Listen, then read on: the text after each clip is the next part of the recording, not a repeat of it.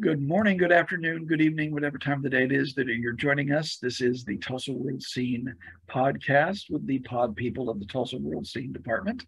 I'm joined here by my colleagues, Grace Wood and Jimmy Trammell, and we are talking about some of the things that we have occupied our time with over the past week that we'll be sharing in future issues of the Tulsa World, available online at tulsaworld.com and at fine convenience stores everywhere.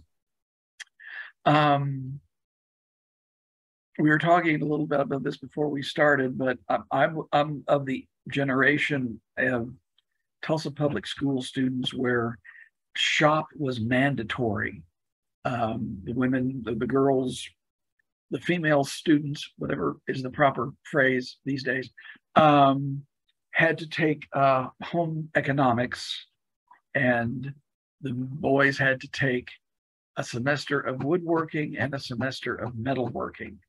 And the fact that most people came out with all fingers intact was probably a miracle on the order of parting the Red Sea. But there are people that have gone on beyond high school shop class. And I think, Grace, you spent an informative afternoon or two with some of them.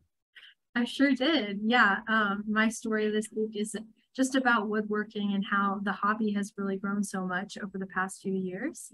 I spoke to a few woodworking hobbyists and experts who spoke a lot about how the rise of social media platforms like YouTube and TikTok have really just expose people to the world of woodworking because there are so many creators on those platforms who show off their woodworking skills and share their knowledge for how to do it. So that combined with the pandemic and just people needing to spend more time in their homes has just led a lot of folks to take up woodworking for the first time, especially young people who are looking to learn a new hobby or skill.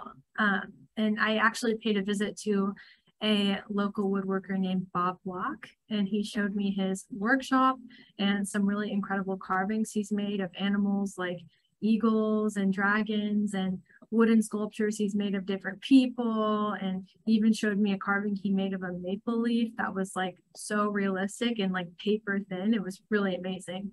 And he just talked a lot about how he and other woodworking enthusiasts in Tulsa are just, trying to promote and teach the hobby to younger generations so that it can just continue to grow. So it was really interesting to hear from him. But one of our photographers, Manuela, took some really amazing photos of Bob's creations. So make sure to go check out my article and her pictures in this Saturday's Tulsa World. Now, this is different from wood turning, right? I mean, I know some artists will do that where they'll they'll put something on a big block of wood on a lathe and slowly shape it as it spins. But this is a different sort of creature, correct? Yeah, Bob does more of the like hand carving, but I spoke to experts at Woodcraft, which is like the mecca for all things woodworking in Tulsa, and they have all kinds of woodworking and wood turning materials and tools there that people can use, and hand saws and table saws and all that stuff. So they were kind of able to speak to the more to the different kinds of woodworking, because there's really so many. Are you someone that has worked with wood in the past, Jimmy? I've read a lot of Woody Woodpecker comics. I mean, that's pretty much the extent of it. I've dealt with some people that I thought might have been made of wood, but my late wife referred to me as being mechanically declined. So declined. Oh my God. I was kept away from sharp objects and implements of destruction in my time. But anyway, moving on. Destruction comes to mind. So the Dallas-based group called the Turtle Creek Chorale. It is the most recorded male choral ensemble in the world. Will be coming to Tulsa. They've visited here in the past on Saturday to perform a program called Let Us March On. And one of the pieces that they're doing is a special commission that is centered around the Tulsa Race Massacre, although it's not really about that. It's more of a celebration of what had been built up there in Greenwood prior to the destruction. And the libretto is based on, if you can see this, Mary Jones Parrish's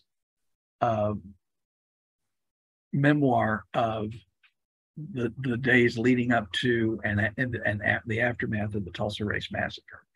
And it's the person who wrote the libretto is Black. The composer is Black. And the way they're going to stage it is going to be a little interesting because it's a diverse cast, chorus, but there's obviously very fewer Black singers than there are white singers, and they're going to be set up so that they are almost, in a way, in opposition, and then ultimately come together at the end. So that'll be Saturday night. It's at Trinity Episcopal. Tickets are available at turtlecreekcorral.com, I believe. So check that out. We'll have an interview with the conductor of the chorus, who is a native of Sand Springs. So he brings a unique perspective to this.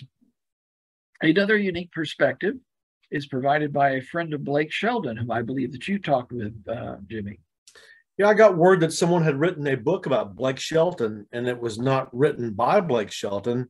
So you start to worry, like, gee, is it one of those unauthorized biographies that he's going to be angry about? Or if it was written by Miranda Lambert. Then you find out this one was written by someone who has known him since he was 12 years old and actually helped him move to Nashville at the start of his career when he was 17 years old. He actually went to this family, the author, and her family, when he was a sophomore, junior in high school, and says, can you help me go to Nashville? And they said, we'll make you a deal. Finish high school, then we'll take care of this other thing in Nashville. So he finished school in Ada.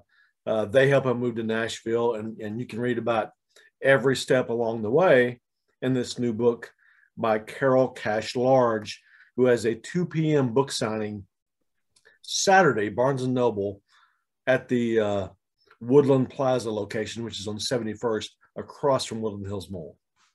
Okay. Is it? I guess it's not necessarily full of juicy tidbits, or have you had a chance to go through it closely? The author told me that she definitely stayed away from National Enquirer territory. It's not delving into his personal life, but it does delve. She's someone who feels like songwriters should get credit, so she makes sure to give credit to all the writers of the songs that Blake Shelton has turned into his many hits over the years. Excellent. That is a good thing. So, I don't. There was an article. See, I think it ran Sunday in the New York Times about Korean-born chefs who were, as children, adopted by American parents and are now kind of trying to reconnect with a heritage that, you know, they know only at a remove, probably. And by the sheerest coincidence, our upcoming food review is going to be of Mr. Kim's Asian Steakhouse, which is a concept by the McNelly Group. That is the creation of their director of culinary operations, Ben Alexander, who himself is a native of Korea, who was adopted by an American family. And his family tried to, as best they could, create, you know, Korean dishes for for him and I believe it's two sisters. I know there were other siblings that were part of the family, and so this restaurant is kind of an homage to that because it brings in all kinds of different Asian flavors, but it has a very Korean forward approach. It is a kind of a cook it yourself place. They will, each table has a round gas grill in the middle of it. And they bring out, we took advantage of the tasting menu and they brought out an array of side dishes and 5 different kinds of meat that we were grilling. And it's very, very good. And we're going to have that coming up probably next week in the Tulsa World Fair. So look for that. I have a question before we get off food. Okay. I'm curious and I'm fascinated by the food thing that you do. How soon in a trip to a restaurant, what's your tip early on that this is going to be a good experience or a bad experience? Is there a tell early on that you know this is going to be good or this is going to be bad? That's I'll put it this way. The short answer is no. Because so many tiny little things can go wrong and so many tiny little things can surprise you that and maybe I go in with a slightly different attitude. I don't know, but whenever I go to review anything, I'm wanting to enjoy it. You know, if I go to some sort of performance, you know, I'm hoping they put on a good show. And it's usually easier to tell in a show when it's going to be bad. But with a restaurant, I mean, there was one restaurant that I remember going through a very long meal thinking that everything was great, and then one side dish was just so horribly bad. I mean, it's sort of like, what were they thinking, kind of a thing. And so that can happen. And then you could go into a place where you think, this is the crummiest looking dive you can imagine. Yeah. And out of the kitchen comes something really special. So no, it's best to go with an open mind and an open mouth and empty stomach, as they say on Iron Chef. So that's what. Okay. That I hope that you find that an interesting answer to your question. Well, we were going to talk about things that we were anticipating, and one of them is the new season of Reservation Dogs, which drops today. Well, today. We're doing this Wednesday, so it drops today. Are they dropping the entire series, or are they the first 2 episodes? Okay, drop today, and then from then on it'll be a 1 a week type situation. I've cheated. You know, I played the press card and have watched the first 4 episodes, and I can tell you right away that Reservation Dogs was not a one-hit wonder. It really continues to be different than anything else you've seen on TV. I know it's called a comedy, but as we get deeper into season 2, the viewers will see that some very emotional, serious moments. If you don't get moist eyes at the end of the 4th episode, maybe something's wrong with you. But it's not so much dark. It's also uplifting. And I would encourage anyone who has not watched this yet, Reservation Dogs, to jump on the bandwagon right now.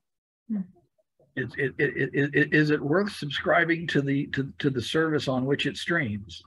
Streams on FX on Hulu, and I never see the bills, so I'll just say yes. You know, someone else in my family pays the bills. So, sure, yeah. You know, give me 5 of them. Exactly. Yeah. Do you all subscribe to a lot of streaming services, or do you get your TV the old-fashioned way? Grace? I'm at this point in my life where I'm an adult, but not really like fully an adult yet. And I'm still on like my parents' streaming services for pretty much everything. So I have their HBO and Netflix and Hulu that I still get to use. I don't know how much longer that's going to last. I think I'm just going to like not bring it up to them and wait for them to notice that I'm still using all that stuff. So Just make sure they don't hear this recording, you know.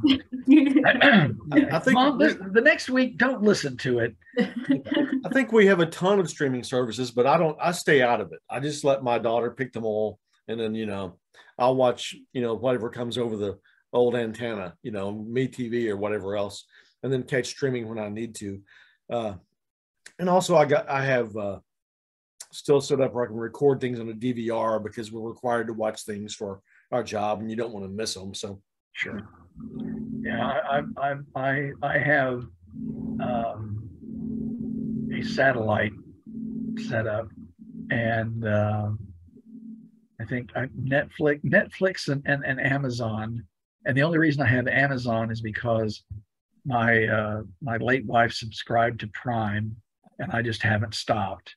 So, but in all honesty, it's so rare that, you know, I get the chance to watch TV that subscribing to a bunch of things would probably be foolish. Either that, or I would accomplish nothing because I just sit in front of the TV watching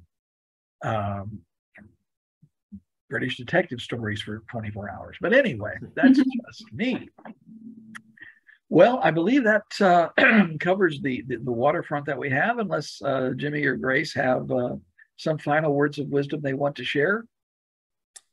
Klaatu Barada Nikto, you know, that's it. Yeah, nothing from me. other than the need to now look up what Jimmy just said, so you'll know what we're talking about. Well, that wraps it up for this particular podcast. Thanks always to Grace and Jimmy for taking part in this, and we wish you all the best and good luck, Miss Ellerbach, wherever you are. Behave. Bye.